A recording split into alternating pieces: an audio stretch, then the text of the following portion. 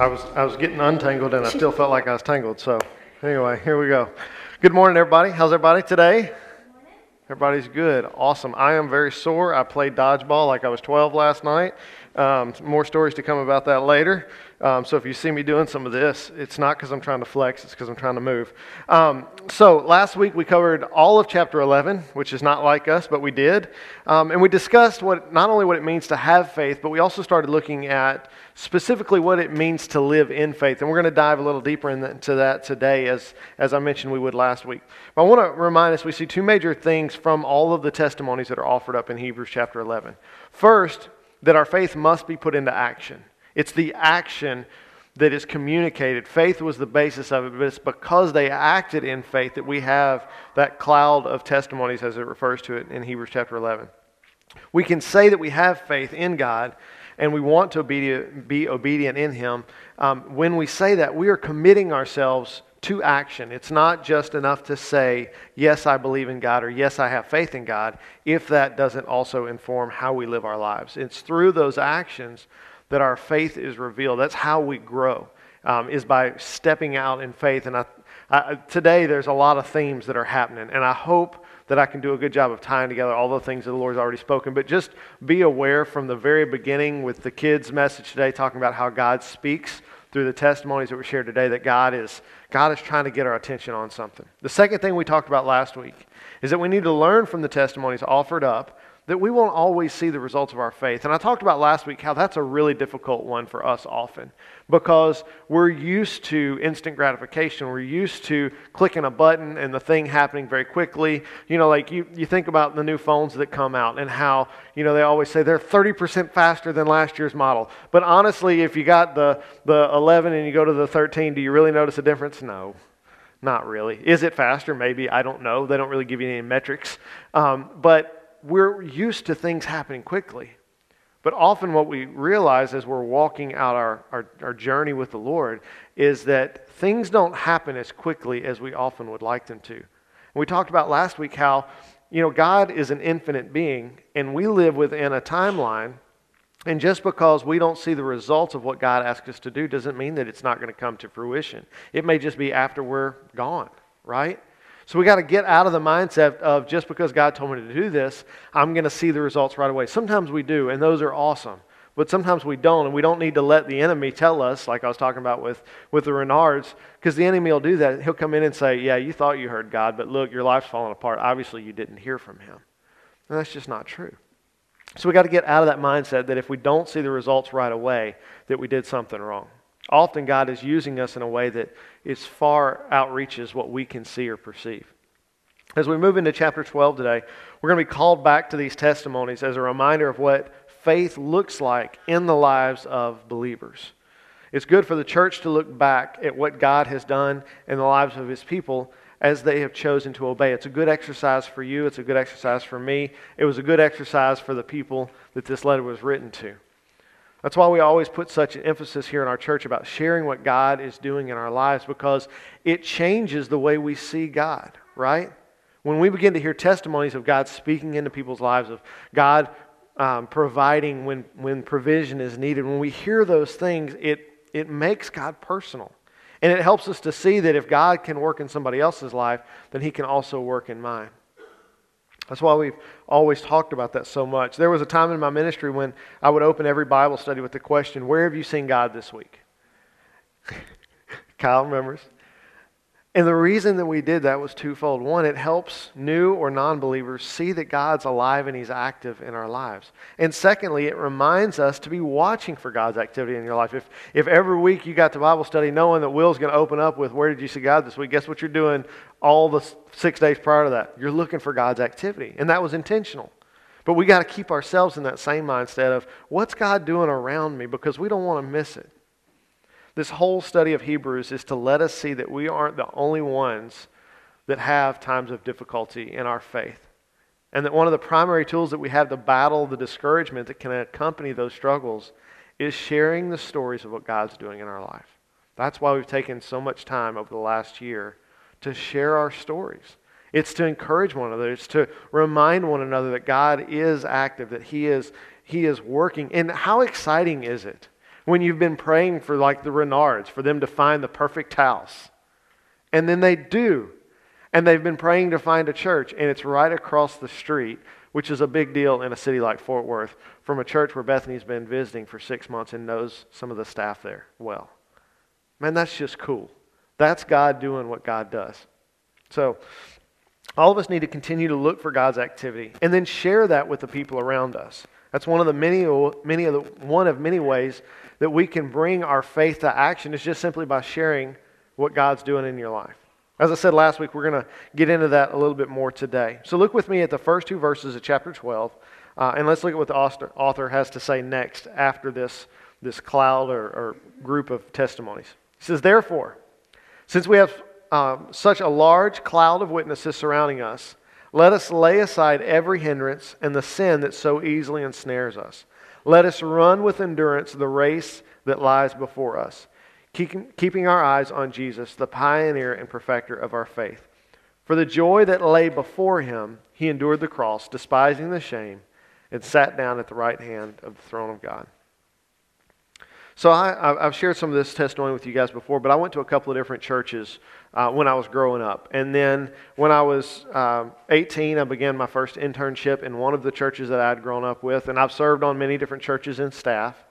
And I don't know what your experience was, but as a young man, it appeared to me that being a Christian just meant going to church, right? It meant going on Sunday mornings, Sunday evenings. We had youth group, and then they had the old people service where we sang out the brown hymnal instead of the red hymnal. And then on Wednesday nights, we had youth group. And for me, that's what the Christian life was. That's all I'd ever known. And so the assumption was, because that's what everybody else was doing, that if I just went to church on Sundays and Wednesdays, that I was being all that God wanted me to be. Don't get me wrong, we need to go to church. We need to do all of those things. But as I was growing up, as I was beginning my own ministry, it made me do a lot of looking at my own faith journey. As I began to go to college and during this internship, there was a lot of studying that I did about ministry and how it works. I began to see that there might be a little bit more to this than just going to church. My family did a great job as we were growing up of getting us to church on a regular basis, and it was odd for us to not be there.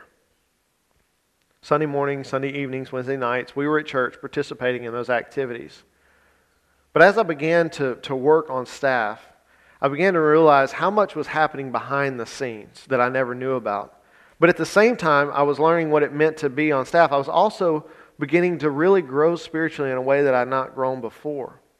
And as I read Scripture, as I studied in school, as I began to read about the early church and looking at church models, I began to realize that there was something missing from just the normal activities, the normal programs. And it wasn't that the programs weren't good. It's not that the church services weren't well planned and executed. People were pretty friendly for the most part, unless you sat in their pew, and then they were quick to not be friendly and let you know that you were in their seat. True story. It took a while for me to really pin down what it was. But finally I realized, as far as I could tell, my faith and those that I were close to happened on Sundays and Wednesdays, and that was kind of it. The rest of the week, I and they were different people than we were when we were there on Sundays and on Wednesdays. I don't say that to belittle anyone. I was right there in the middle of that. And the chances are that many of you have had similar experiences, that you grew up and it was just about going to church and doing the church things while you were there. But when I read things like we read just a moment ago about living with endurance, it didn't add up. In this text, the author uses this metaphor of running. And I have a little bit of experience in that area, and I'll tell you, my Sundays and my Wednesdays did not look or feel anything like a marathon, right? Because when we read this verse, Hebrews chapter 12, verse 1, it says, "Therefore, since you are surrounded by such a huge crowd of witnesses to the life of faith, let us strip off every weight that slows us down, especially the sin that so easily trips us up, and let us run with endurance the race that God has set before us." When I read that in my mind, I'm seeing marathons and ultra marathons where, because you don't need a whole lot of endurance to run a mile or maybe 2.5 miles.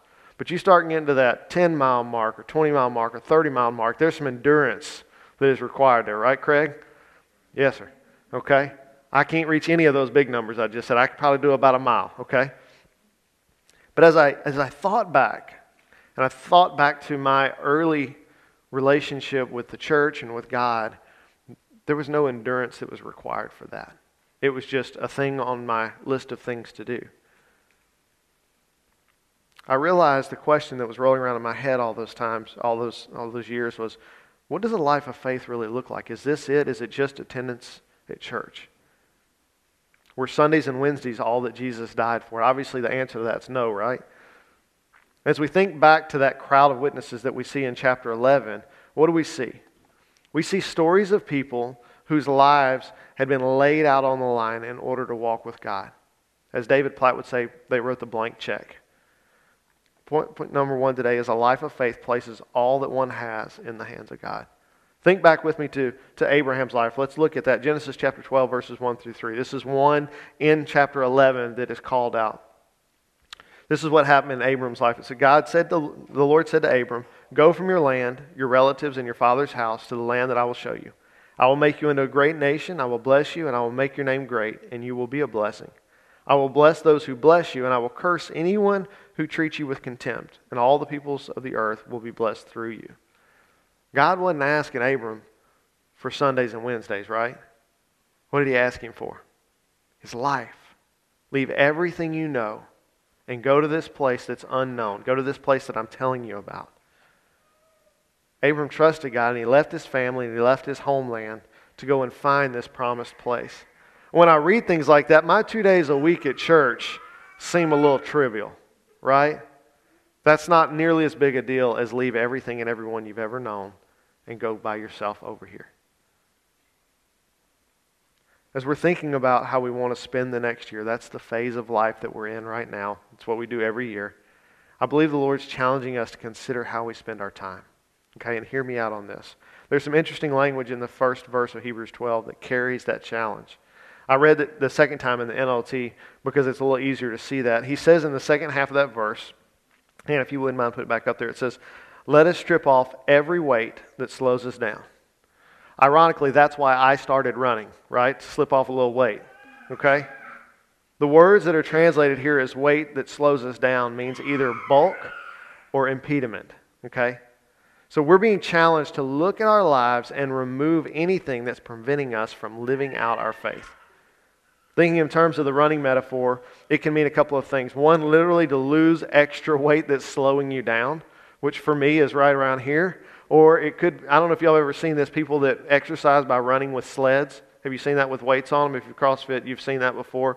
That's kind of the image that I'm getting as I read that, is to take off those weights that are slowing you down, that are keeping you from being able to run with endurance.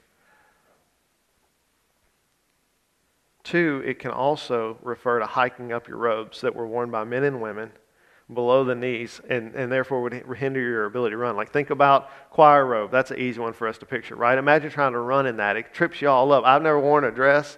I've never worn a dress. I had to think about that for a minute. I've done some crazy stuff. But ladies, it's probably hard to run in a dress, right? Yeah. And so that phrase that's translated as slow us down can either mean get rid of the extra weight or hike up your skirt. Either one.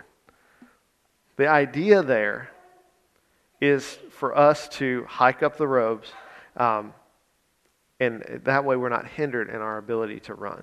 Either way you look at it, the sentiment's the same. Get rid of what's holding you back.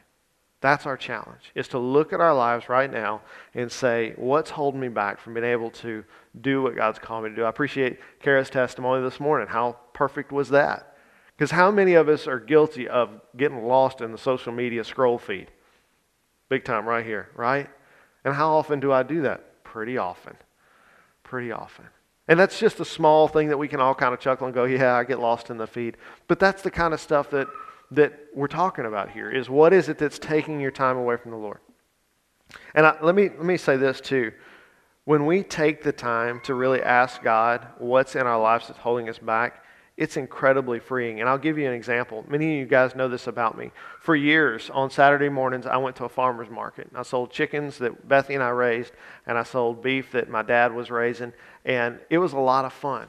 I would get up early, be at the farmer's market out at Inglewood at 8:30 in the morning, and set up our stuff, and we'd sell beef and chicken and eat a lot of meat pies and a lot of other good food that was there, and then we'd pack up, and I'd get home around 1:30 or 2 o'clock. every Saturday. And I did that every weekend. And it was a lot of fun. And I was making money. When you can have fun and make money at the same time, that's a pretty good deal. Okay? And I made lots of great relationships, and I had a lot of good friends out there. And one of the things that was really cool is that God told me to do that. And that's exciting when God tells you to do something that's really fun and you can also make money at it. Like, you can't go wrong with that, right? That's a good deal. Well, then, that had been going for a couple of years, and God had been speaking to me about being pastor here. And then, as God was speaking to Glenn that it was time for him to go and help launch a new church, it kind of got real all of a sudden of, oh, I'm really, okay. And so I had to go, okay, God, based on all the things that I'm doing right now, I can't also pastor a church. And so I asked God, what am I doing right now that I shouldn't be doing? And guess what he told me to quit doing? The farmer's market. But he had told me to do that before. But that's okay. He changed what needed to happen in my life so that I could be obedient to him, so that I would have the time in my schedule to do what he was asking me to do. That's a good reminder for us today, because just because God spoke something in the past doesn't mean that we just keep doing it mindlessly. It's good to regularly check back, and the first part of the year is a great time to do that. We had this discussion last year with our life group leaders of saying, life group leaders in host homes, is God still calling you to do this? If he is, fantastic. If he's not, this is the time to have that conversation. But all of that happened in my life so that I could learn how to be a pastor. God needed that Saturday for me to figure that out, for me to prepare. So he told me to stop, and I did. And if you'd asked me during that time in my life if I would ever give up the farmers markets, I probably would have told you no, because like I said, it was fun and I was making money at the same time. But because I asked God and then I did what he told me, guess what? Now I get to sleep in some days on Saturdays, and I really like that. Guess what else I get to do? My kids love, what do we call it, a big breakfast, right? And a lot of Saturdays, we cook a big breakfast. We talking about biscuits, fried eggs, bacon, hash browns, the works. Now you're hungry? You're welcome, okay? But I get to do that now, and I didn't get to do that before. I also get to spend typically a whole day. I will work on my sermons on Saturdays, but it's kind of intermixed between other activities. And I love that I get to have that time with my family, and I didn't get to have that before. And I wouldn't have had that if I would have continued to try to do the farmer's market thing and not ask God if there's something that I shouldn't be doing in my life. The only reason I get those blessings is because I asked God what to do, and then I did what he said. And this is God's desire for all of us, for us to ask him and then to do what he asks us to do. In the same part of that verse, the author also mentions ridding ourselves of sin that holds us back. And this is also a great time of the year to let God speak into that sin that's in your life. All of us struggle with that. Not only will you experience freedom, but you're also going to get to see God work in a way that he hasn't worked before, because he's going to help you with that. And if you'd seen that before, you probably wouldn't still be struggling, right? But we need to remember that to ask God to have legitimate conversations, purposeful conversations about the sin that we're struggling with so that he can speak into that. As I said a few weeks ago, God's desire is for us to know him as well as he knows us. Jesus experienced all the same temptations that you experienced, and he's already defeated all of those temptations. And he can help you to do that if you'll give him the opportunity. He offers that same victory in our lives if we'll allow him to work. It may be time for you to trim a little fat or to hike up your skirt so you can run the race that God has set before you. That's the idea that the author is trying to... He gives this crowd of witnesses all of these testimonies of faith to encourage the church and say, now is the time. Here's all these people that have walked in faith, and now it's your turn to be the one that's walking in faith. Look at the end of verse 1. He says, let us run with endurance the race that lies before us. Listen, I happen to know several people in this room that are quite competitive, okay? And I am guilty as charged. In fact, yesterday we were playing indoor soccer at my niece's birthday party, and I slammed my own dad into the wall, my 62-year-old dad, into the wall while we were playing soccer and had to pick him up off the floor. I'm not proud of it, okay? I actually was a little embarrassed when it happens. But it helps make this point, and I bring that out because if you look in your Bible, there's a reference there at the end of verse 1 to 1 Corinthians chapter 9, verse 24, and it says, don't you know that runners in a stadium all race, but only one receives the prize? Run in such a way to win the prize. I was determined to get that goal last night when I was playing soccer, right? But here's the idea, that as we are going forth in our faith journey, we do it like a runner who intends to run the race and to win the race. We're being encouraged not only to go about our lives, to not go about our lives of faith aimlessly, but to pursue with the same vigor and discipline that a person who runs and is trying to win. That's how we approach our relationship with God. Not with nonchalantness and I'll get to it when I get to it, but being disciplined, pursuing the Lord. In order to win, we must train, we must work hard, we must go the extra mile, and we must strive to be the best. But how do we do that? I'm glad you asked. Look at verse 2 in Hebrews 12. He says, keeping your eyes on Jesus. We run with endurance, keeping our eyes on Jesus, the pioneer and perfecter of our faith. That's a good idea, right? You've heard of getting a mentor. You go and find somebody who's better at the thing that you want to do and get them to teach you. That's what we have in Jesus, who lived the perfect life, who went the distance on our behalf. We keep our focus on the one thing in life that really matters, and that's Jesus. We let our desire to love Him to be the motivator for everything that we do. I'll tell you, there's a number of people in our congregation. Y'all probably know some of these people and who they are. I know you know them. We know everybody here. But they work tirelessly in the call that God has for them. Not for their own glory, because they don't want people to know. Not because they feel obligated to. Not because they fear being chastised if they don't. They regularly give their all so that God can accomplish His goals in the life of this body. Their pursuit of God and their relentless love for people motivate them to give all for the sake of the gospel. That's what God's calling us to. As I was studying the scripture this week, and I was thinking about you guys, I'm regularly blown away with your commitment to the Lord and to your faith. But for all of us, there's room for improvement, right? I've never been involved in a church like this where so many people cared so much about the ministry that God had called them to. And I can't say thank you guys enough for that, because it makes my job really, really easy and a whole lot of fun. But all of us have room to grow.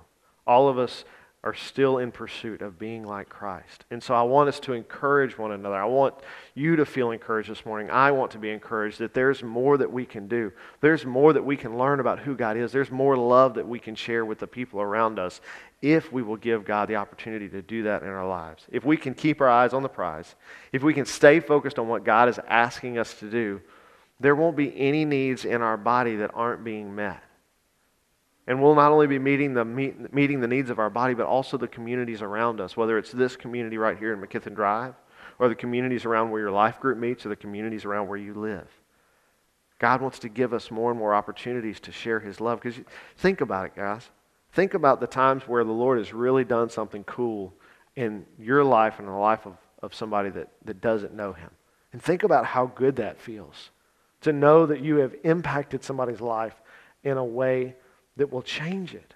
To love a kid or to love an adult in such a way that you know that for the rest of their life they're going to remember that moment. They're going to remember that week, that year, whatever it was. All of that is about the glory of God. It's about helping people to see who God is.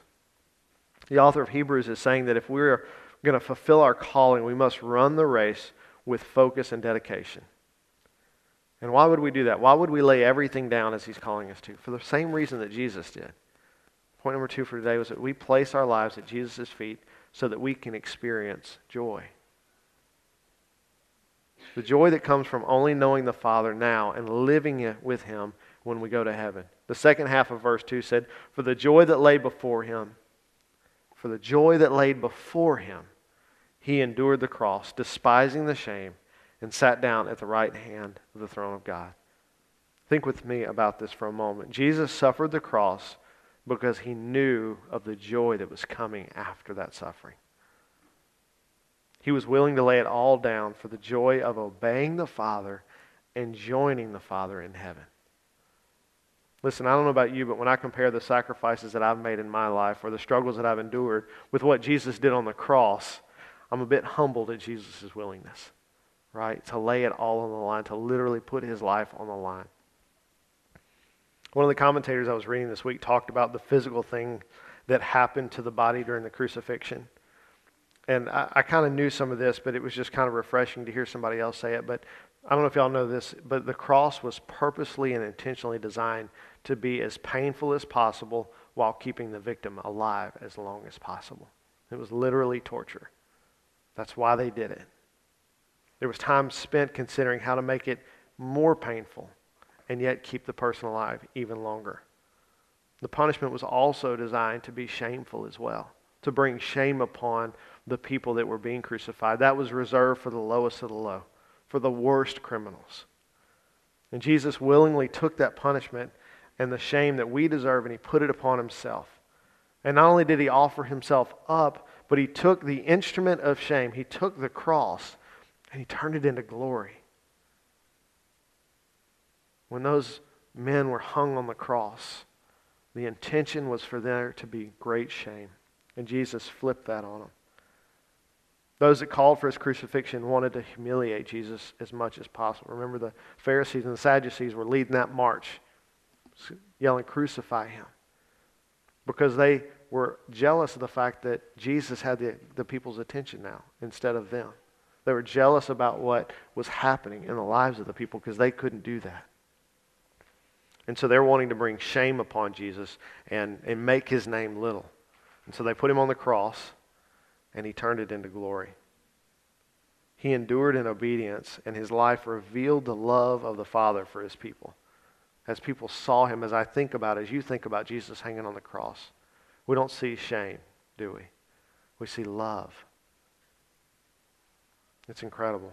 God had done what he promised he would do. We've been talking about this for years, that one day God would send someone who could crush the serpent's head. And in that moment, when Jesus died, the serpent's head was crushed. The power of sin was destroyed. He redeemed mankind and made it possible for us to not only know God, but to now have God living inside of us. That separation that existed for so long was gone because Jesus endured. And he's the one, I'm talking about all that because he's the one that we're supposed to be focusing on. He's the one that we're thinking about when we think about endurance. As we place our lives in God's hand, trusting him as he guides our lives, we have the joy and the comfort that comes from having a holy God live inside of us. Through the power of the Holy Spirit and our willingness to walk in obedience, God will reveal his love for his people around us. As I've talked today about endurance, as I've talked about working hard, right? Being diligent, being disciplined, training ourselves for this race. What we have to understand is that's not us pulling ourselves up by our bootstraps. Y'all know what that means? Okay, where you literally pull yourself up? Okay, all right. I said it and then I was like, I don't even know if people know what that means anymore. It's kind of a cowboy thing. But that's not about us accomplishing that work on our own. It's about us saying yes to God, just like Abraham. He didn't know where he was going. He didn't know how he was going to get there. He didn't know how long it was going to take. All he knew is that God said go, and he said yes. And that's what God's asking of us. And I know that seems scary, but it's actually freeing. The strength, the endurance, the wisdom that we need in order to run the race that's set before us is found in Jesus. We can't do it on our own. We can try, and what happens is, before long, you get burned out. I've seen it too many times. Some of you in this room have experienced that before, where you're doing it because you feel obligated because somebody said you had to, and then before long, you're going, why am I doing this? And you're exhausted by it. We're not called to be busybodies. God doesn't desire for us to just do a lot of stuff. He wants our hearts, and when we give it to him, he changes us. He makes us like himself. And when we begin to see the world the way that he does, we begin to see the areas in our lives. Ministry literally means to meet needs. And when Jesus begins to work in us, as we grow spiritually, as we become more like him, we begin to see the needs around us that we didn't even notice before. And as we see those needs, God begins to speak and say, hey, Will, that need right there, that one's for you. Go take care of that. Here's how I want you to do it. We go through new member training, we talk about grassroots ministry, about how we don't have a top-down structure where I come to you and say, Kyle, you're doing this. Kyle comes to me and says, this is what God's speaking.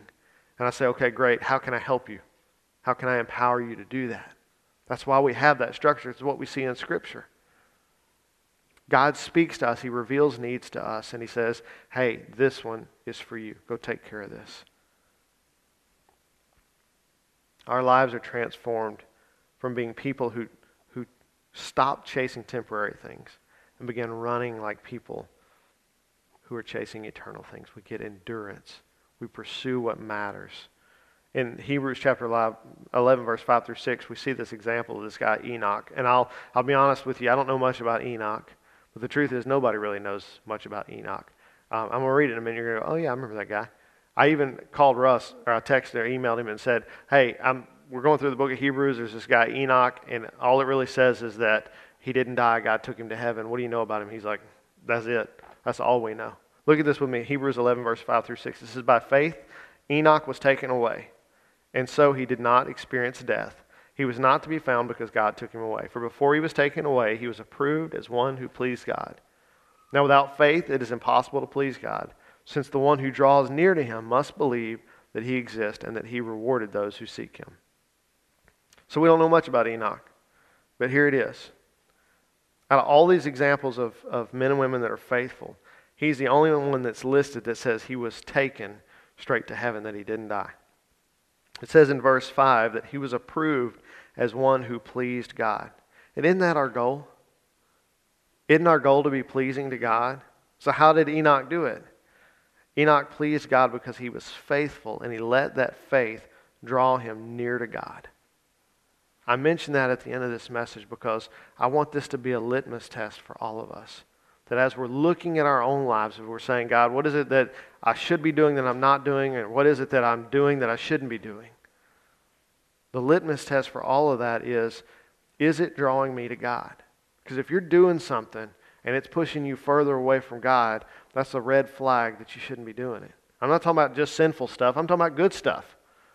I'm talking about doing ministry stuff, because often we'll just keep doing it because God said we should at some point in the past, and we've never readdressed it with Him again. I want us to understand, and y'all probably don't hear pastors say stuff like that very often, but I'm saying that because I'm not concerned so much with are you doing something as I am in are you doing what God asked you to do. That's the most important thing. And if all of us are doing that, the needs are going to get met. That's the really cool part about this. I don't have to be scared that everybody's going to quit doing what they've been doing, because I know that God is faithful. And if all of us will obey the call that He has for us, all the needs are going to be taken care of. If we're really walking in faith, the result of that faith, whether life is easy or hard, is going to be that we are drawn to God. And that may seem counterintuitive, but I guarantee you that if you ask someone who's been following Jesus for any significant amount of time, they will tell you that the times that were the hardest were the times that they were the closest to God. Because when life gets really hard, we run to Him. And we really begin to listen and pay attention to what He's saying. And God reveals Himself through those times. Regardless of how easy or difficult life is, if you're being drawn closer to God, you're on the right track. That's where I want to end today. If whatever you're doing, whatever you feel like your ministry is, if that's pulling you closer to God, keep going. But if you find that it's putting a wall between you and God, you need to address it with Him.